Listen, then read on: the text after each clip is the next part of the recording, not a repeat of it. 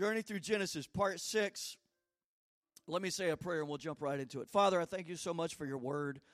I pray, God, that you would speak to us tonight and challenge us and inspire us tonight. And for this, we give you praise in Jesus' name. Everybody say amen. Now, we left off last week and we talked about how that Seth was the replacement, right? Adam and Eve had Seth after Cain had killed Abel. And that tragedy. And then Seth, they were thinking, perhaps would be the one to reverse the curse. But alas, he grew up, and not so much happened as far as reversing the curse. And so Seth had a son and named him Enosh, which means, anybody remember? Death doomed. Little baby death doomed. That's what they named him. And the idea is this. They began to realize we're in this for a long time. We're doomed. We're going to have to work by the sweat of our brow. We're going to have trouble in our marriages and relationships. Childbirth is going to be tough. It's difficult. And the next part of that last verse there that we looked at said, then men began to call on the name of the Lord. And so the idea is this. They were looking, Lord, send a Savior. They're building altars. They're offering sacrifices. And they're calling on the name of the Lord. Send a Savior. Send the seed of the woman to reverse the curse. That was the idea. They're desperate for that. And so that was the end of Genesis 4. So in Genesis 5, let's take a look at verse 1. This is the book of the genealogy of Adam. In the day that God created man, he made him in the likeness of God. He created them male and female and blessed them and called them mankind in the day that they were created. Guzik says there's good reason to believe this is the end of Adam's direct account, which was preserved and passed down to Moses, who acted as an editor. The history of the heavens and the earth comprises the things regarding creation that no man witnessed, but was given by revelation to either Adam or Moses. And that ended in Genesis 2:4. And from there to this point is the account or the record of Adam. Now here's something interesting also. These cats are living a long time. Lifespans. One writer has estimated that if Adam during his lifetime saw only half the children he could have fathered grow up, and if only half of those got married, and if only half of those who got married had children, then even at these conservative rates, Adam would have seen more than 1 million, everybody say 1 million, of his own descendants. Well, that's the power of exponential growth. And living forever, like 1,000 years. So it's interesting. Let's pick it up at verse 3. And Adam lived 130 years and begot a son. Notice the wording here. In his own likeness, after his image. So it's the same wording that's used when it's referring to Adam being born of God. And named him Seth. So it's kind of a recap here. After he begot Seth, the days of Adam were 800 years, and he had sons and daughters. We don't have all those names, but he had sons and daughters. So all the days that Adam lived were 930 years, and he died. Seth lived 105 years, and begat Enosh, death doomed.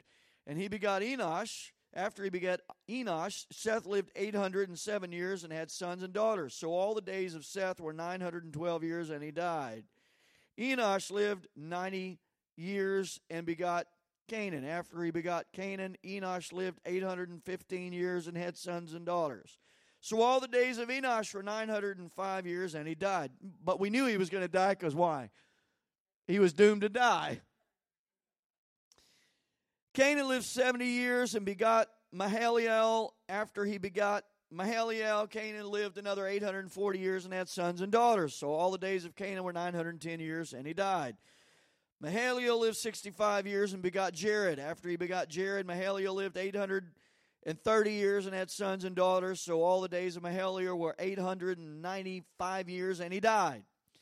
Jared 162 years and begot Enoch. After he begot Enoch, Jared lived 800 years and had sons and daughters. So all the days of Jared were 962 years, and he died. This is where it gets interesting. Enoch lived 65 years and begot Methuselah. After he begot Methuselah, Enoch walked with God 300 years and had sons and daughters. All the days of Enoch were 365 years, and Enoch walked with God and was not, for God took him.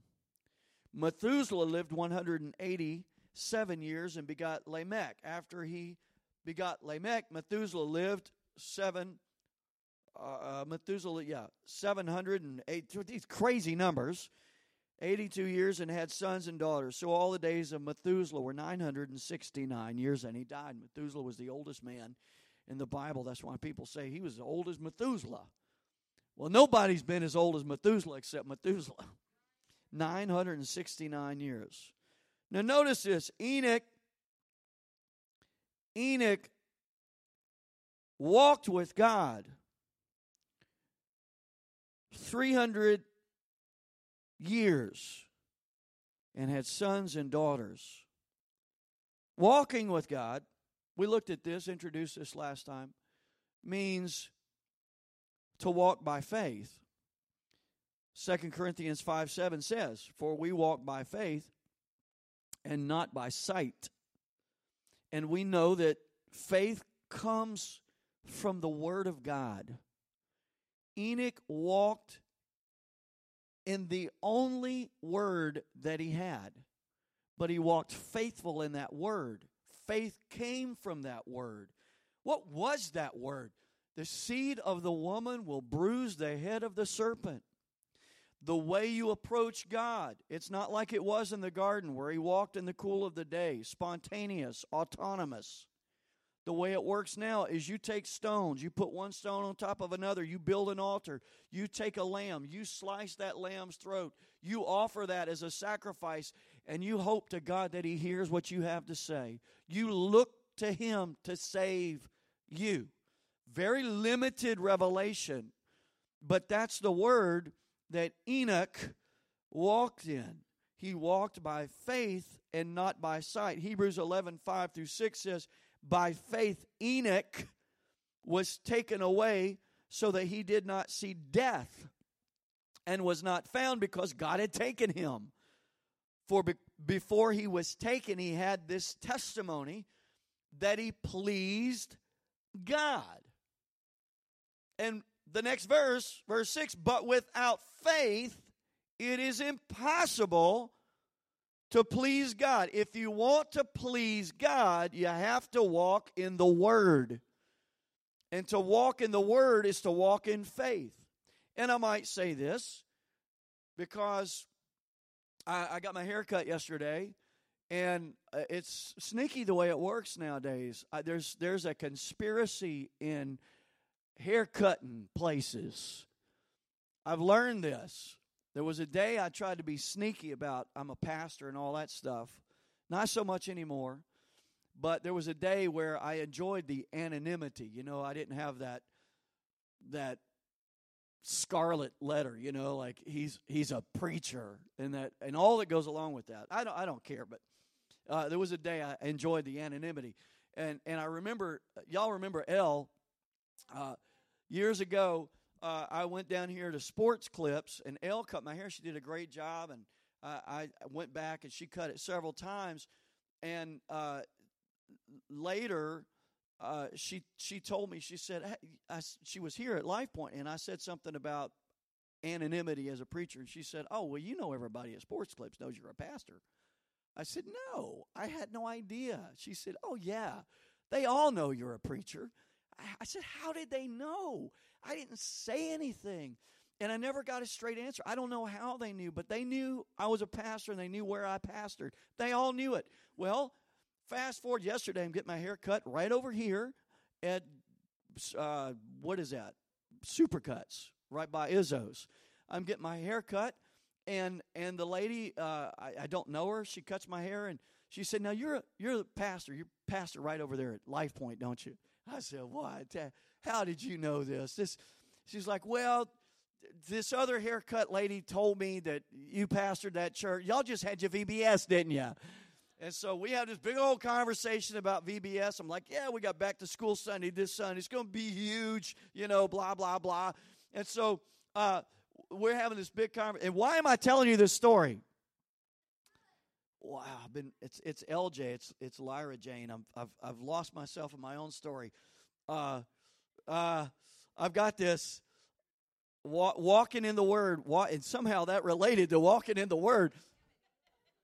This is on a podcast. Miss Sherry, I've lost my mind. That's normal. That's right. I enjoyed the anonymity. Wow. It'll come back to me. Unbelievable.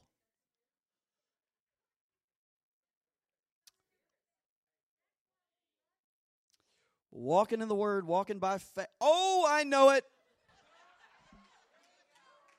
Thank you. I feel my help.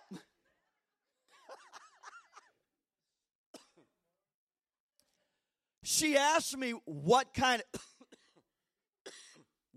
of church is it? Is it Baptist? And I said, well,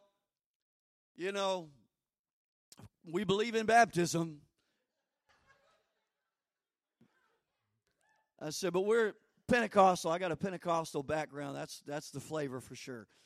And she said, oh, cool, so we talked about that a little bit. And as Pentecostals, as Spirit-filled people, a lot of times we think walking in the Word is like, dry, and walking in the Spirit, that's what we do. And we're like, oh, spiritual and whatnot. And I've come to realize, Jesus said, the words I speak to you, they are spirit and they are life. And really, to walk in the Spirit is to walk in the Word, and to walk in the Word is to walk in the Spirit. They're not opposites.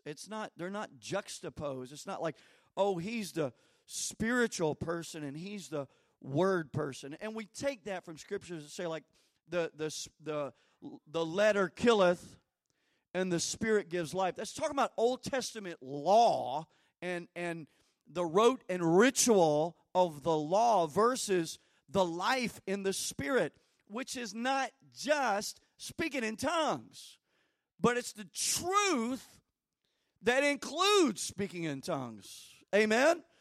So it's not like you have to choose, do I walk in the Word or do I become a Pentecostal? No. To walk in the Word is to walk in the Spirit. To walk in the Spirit is to walk in the Word.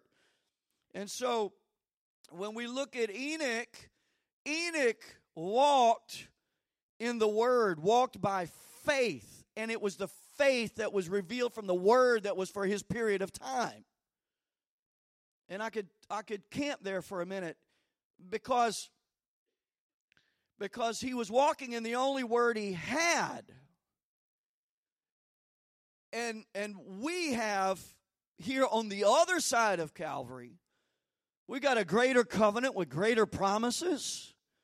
The Lamb has been slain. I know he was slain before the foundation of the world, but he has in this time, space, continuum, he has been slain 2,000 years ago. And the day of Pentecost is fully come. And we live in an era where not only can the Holy Spirit move on us, but can indwell us. We can be born again, brothers and sisters. That's something Enoch could not experience. So he was walking in the Word that he had. We walk in the Word that we have. It's been more fully revealed. And then, this is interesting, walking with God means walking in agreement with God. Amos 3:3 asks the question, can two walk together unless they are agreed? The implied answer is no. So Enoch, when it says he walked in the Word, it means that Enoch aligned himself and agreed with the Word. He didn't get the Word to try to agree with him.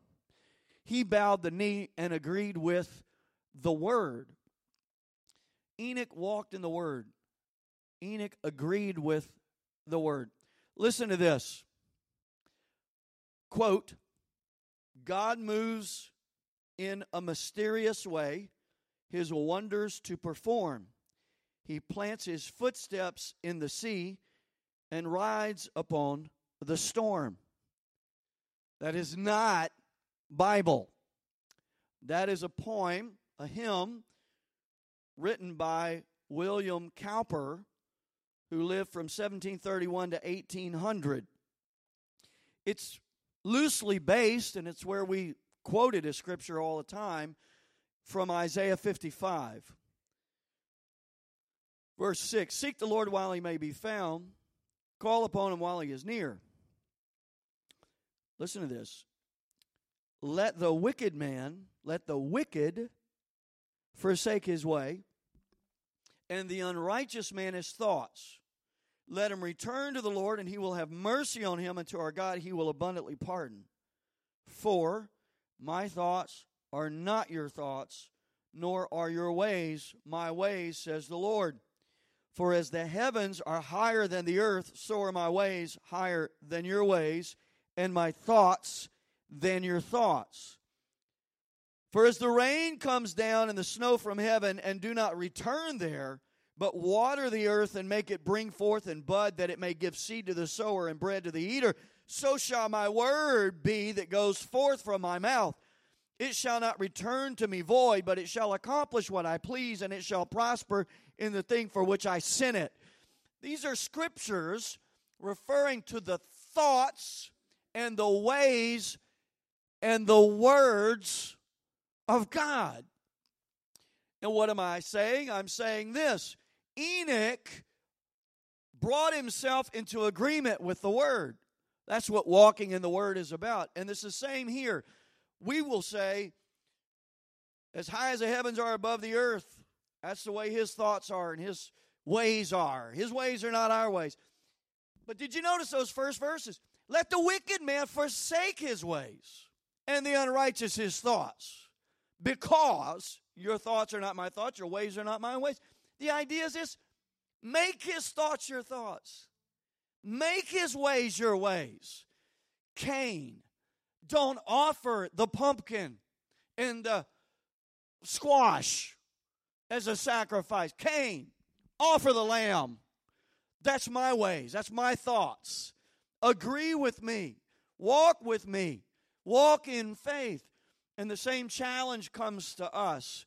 We have to align ourselves, listen, not with a denomination, not with me, not with a local church, not with the cool church in town, not with the old line, main line denomination church. We have to line ourselves up with the Word of God.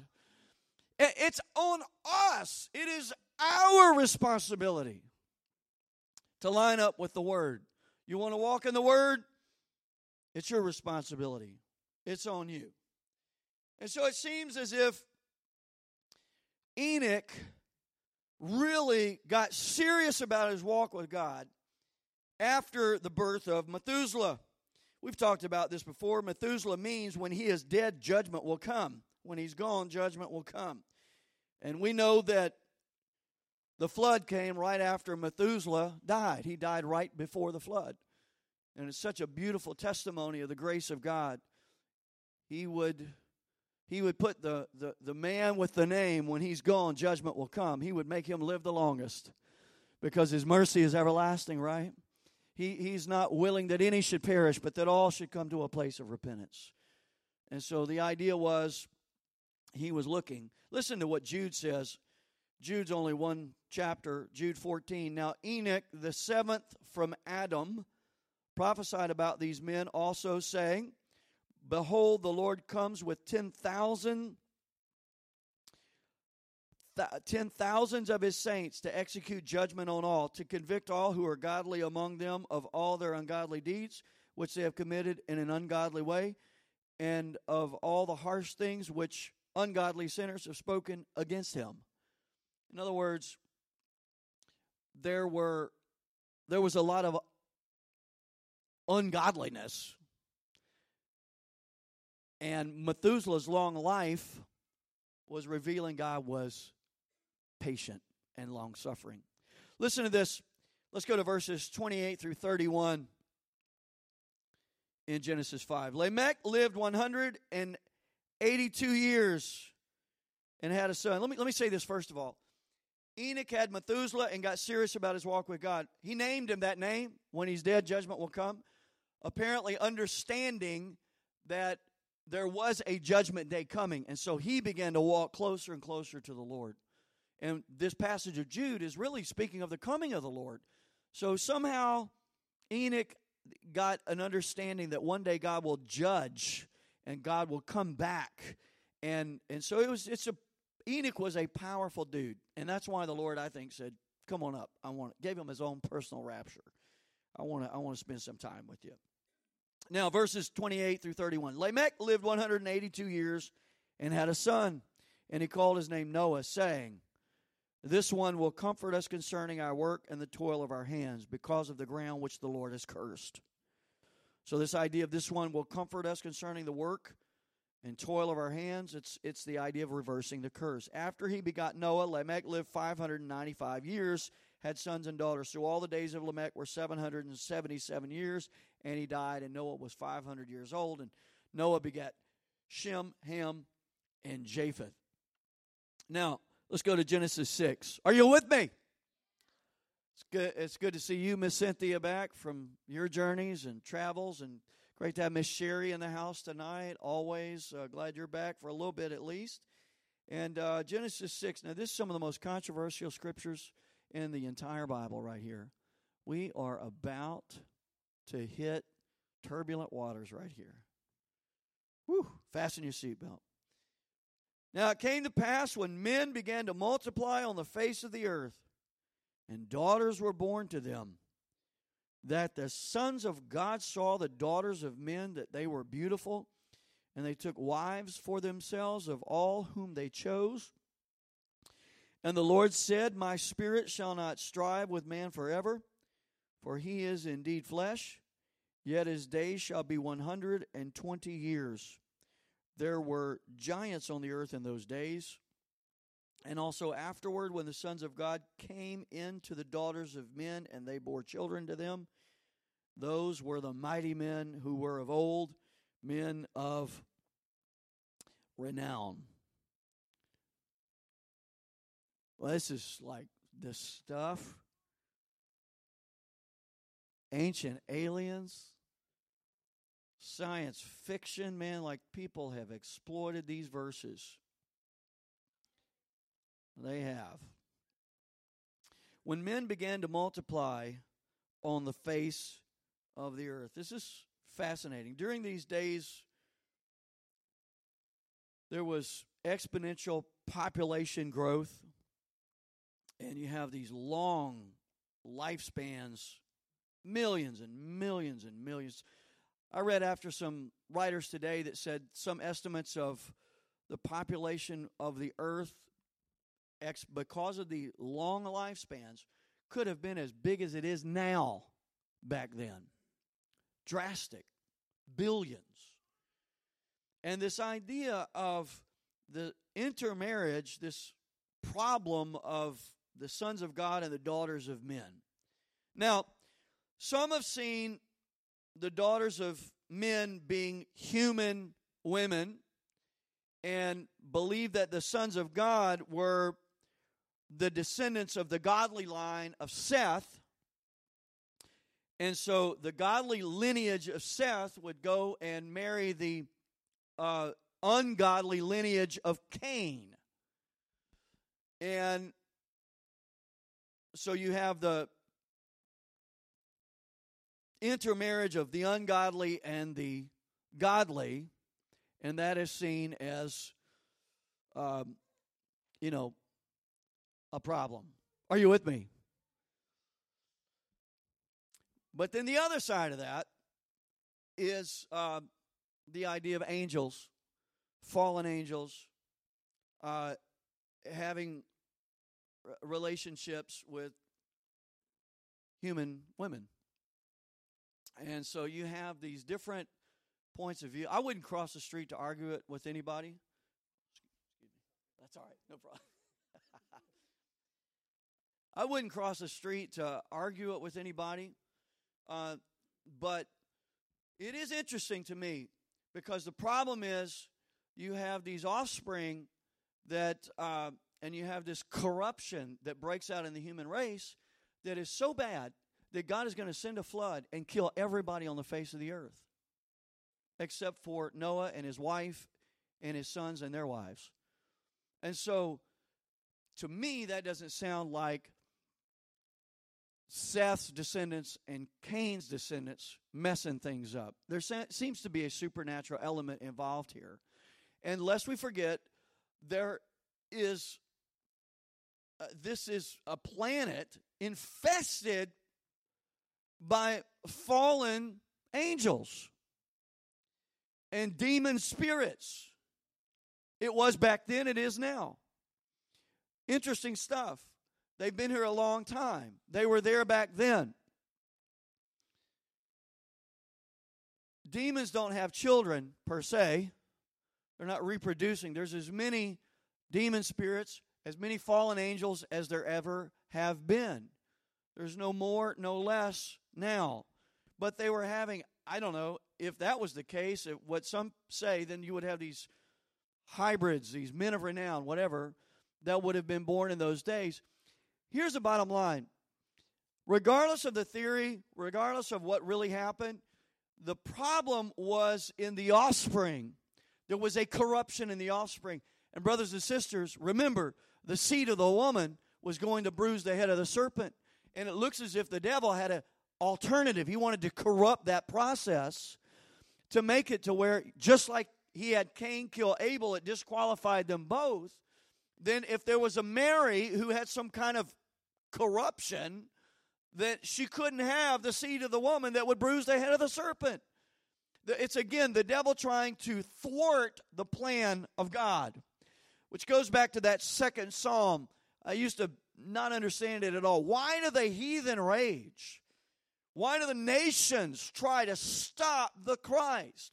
Why did the devil try to stop the seed of the woman from being born? He tried and he tried and he tried. And this is one of the times that he tried to stop Jesus from coming into the earth, to try to mess up the chain, not knowing when, but knowing somehow one of these girls is going to have the Christ that will be my undoing. And so he's trying to mess up that system. And God is so faithful and a step ahead. Now, I preached a series years ago on difficult questions in the Bible. And one of the difficult questions is, it went like this: God is good all the time, and all the time God is good. You've heard that in church, you know. God is good all the time.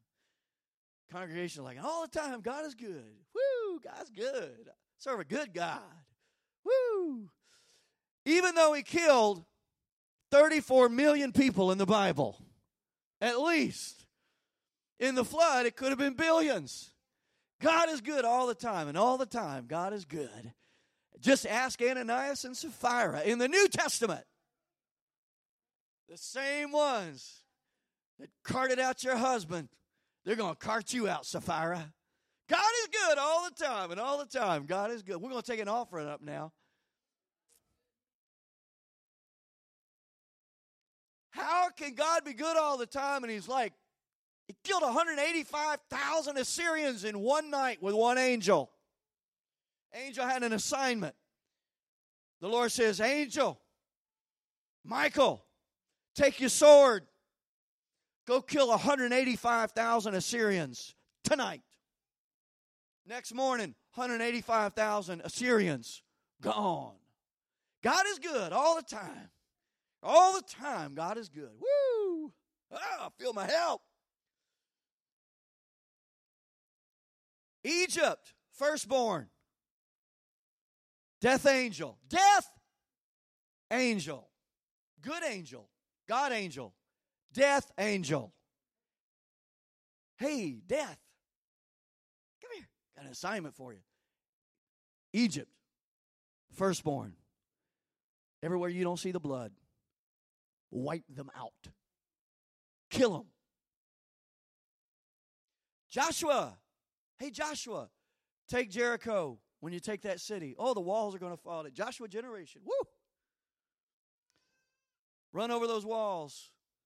Kill every man, woman, child, animal. God is good. Like it gets hard to say, right? God is good. Kill him. Achan. Well, I took a little gold, took a little silver, took a Babylonian garment.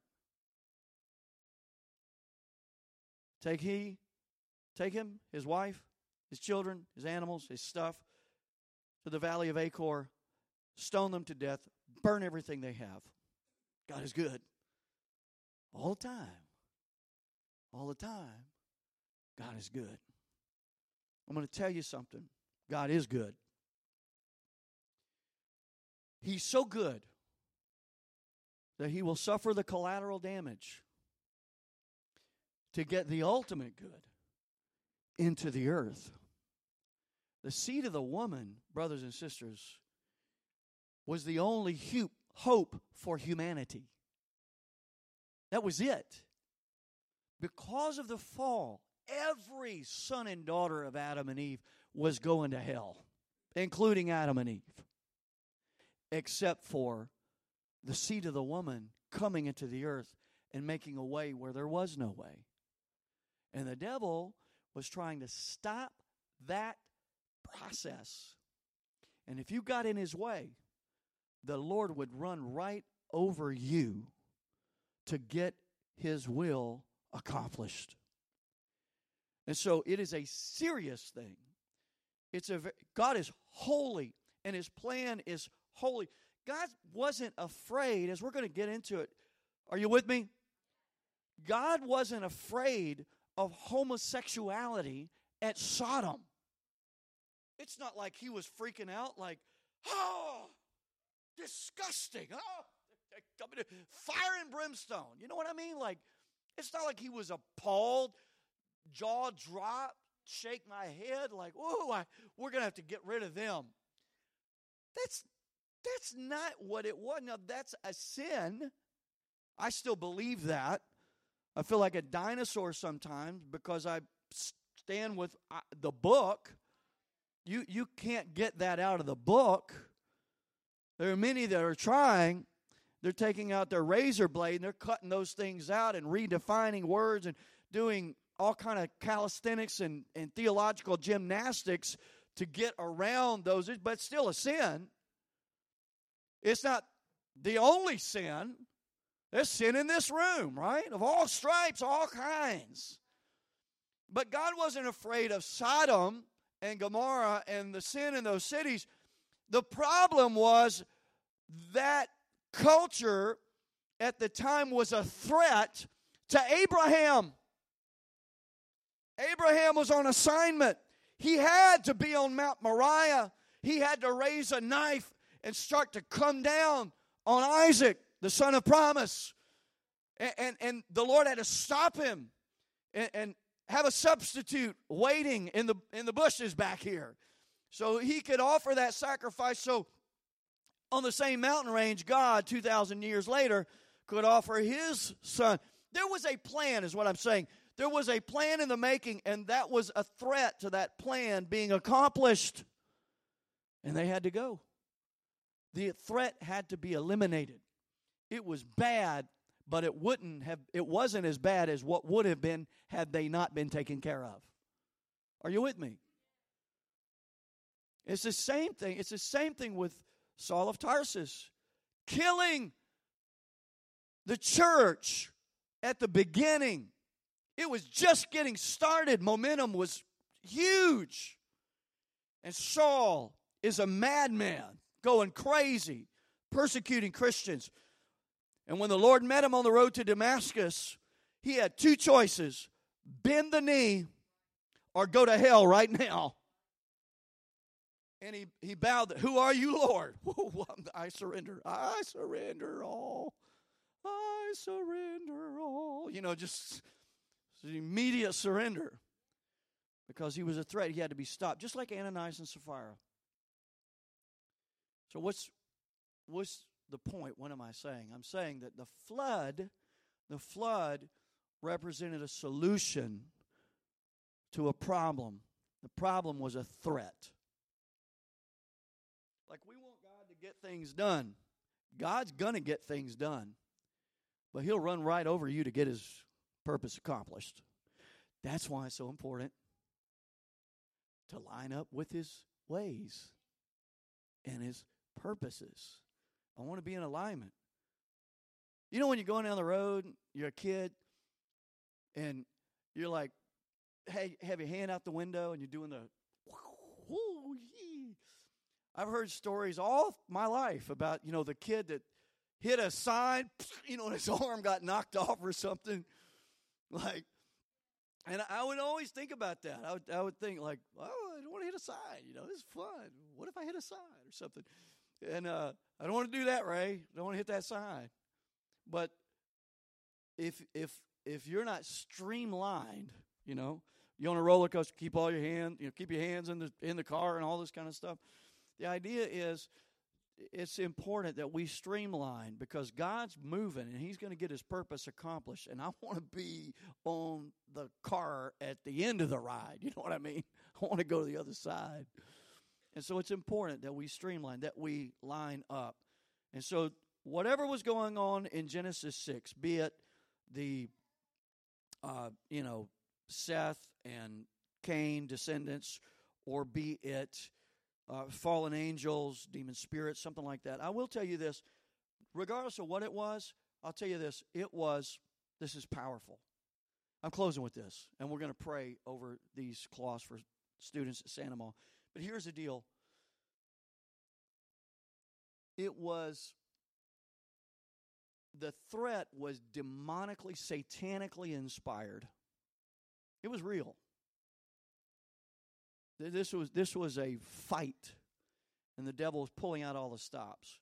And so you had spiritual entities, spiritual intelligences. You had beings, spiritual beings at the time of the flood that were trying to stop God's plan. And they failed. God killed all the inhabitants of the earth, except for 8. And the spiritual beings that were responsible were taken and put in prison, a place of darkness. Peter, the apostle that preached Acts 2:38, that same guy preached about these spiritual beings that were held captive from the time of the flood. And we know that Jesus, from His teaching, from Peter's, the apostolic teaching, Jesus, when He died, went and paid a visit to those spirits. And the Bible says He preached to them in their captivity. And when I was a kid, I used to try to figure that, like, did He give an altar call? Did He say every head bowed and every eye closed? We got the musicians come. Play softly and tenderly, Jesus is calling. Softly and, He gives an altar call. But the word that's used for He preached is not a word that is used for proclaim, like we proclaim the gospel. The same wording for preach the gospel for a response. And I'm closing with this. But the wording is, He went and declared. He declared. He did not preach for a response. He went to say something without requiring a response. And you know what it was? He was saying, you failed. And I came in person to introduce myself to you. You thought you would corrupt the human gene pool, and you would corrupt the master plan that I had from the foundation of the earth. But I have come to introduce myself to you. Let me introduce myself to you. I am Jesus, the Christ, the last Adam, the curse reverser. You tried to stop me from coming, but you failed. Nanny, nanny, boo-boo. You couldn't stop me then. You can't stop me now. And the gates of hell shall not prevail against the church of the Lord Jesus Christ. Upon this rock, he said, I will build my church. And the gates of hell, listen, hell can come against us, but hell can't prevail in the end. The purposes and plans of God, you line up with them, baby. It may seem like a dark time, but my Jesus knows how to win in the end when it really counts. Don't give up on Jesus. Don't give up on Jesus. Amen. Stand with me right now. He went and preached to those captives in prison, and he said, I am victorious over death, hell, and the grave. You tried to stop me. You couldn't stop me. I'm telling you, we're part of a kingdom that is everlasting. I'm telling you, the kingdoms of this world will become the kingdoms of our God and of His Christ. The increase of His government and kingdom, there shall be no end. This thing goes on and on and on and on. It's big. It's huge. We've tapped into something ancient, brothers and sisters. This is not North America. This is not just Life Point. This is not denominations and churches. We know it. This is the epic story of the redemption and the salvation of the sons and daughters of Adam. Amen. That's pretty big, right? It's pretty deep. But what a great God we serve. What a mighty God we serve. What does that mean to you? I'm telling you, it means that if God's for you, who could be against you? What that means is in your practical everyday life, you're not a victim, you're victorious. You're a victor. He causes you always to triumph in Christ Jesus. It's a new day. The devil lost. He's been defeated. The enemy's under my feet. He gave all authority. Jesus said, all authority's been given to me. Now you go in my name. I got the name of Jesus, full of power, full of authority. I'm filled with the Holy Ghost, wall to wall on the inside, man. The devil is terrified of you. He's terrified of the church. He's terrified of a unified church. He's terrified of brothers and sisters aligned with the Word of God. Amen.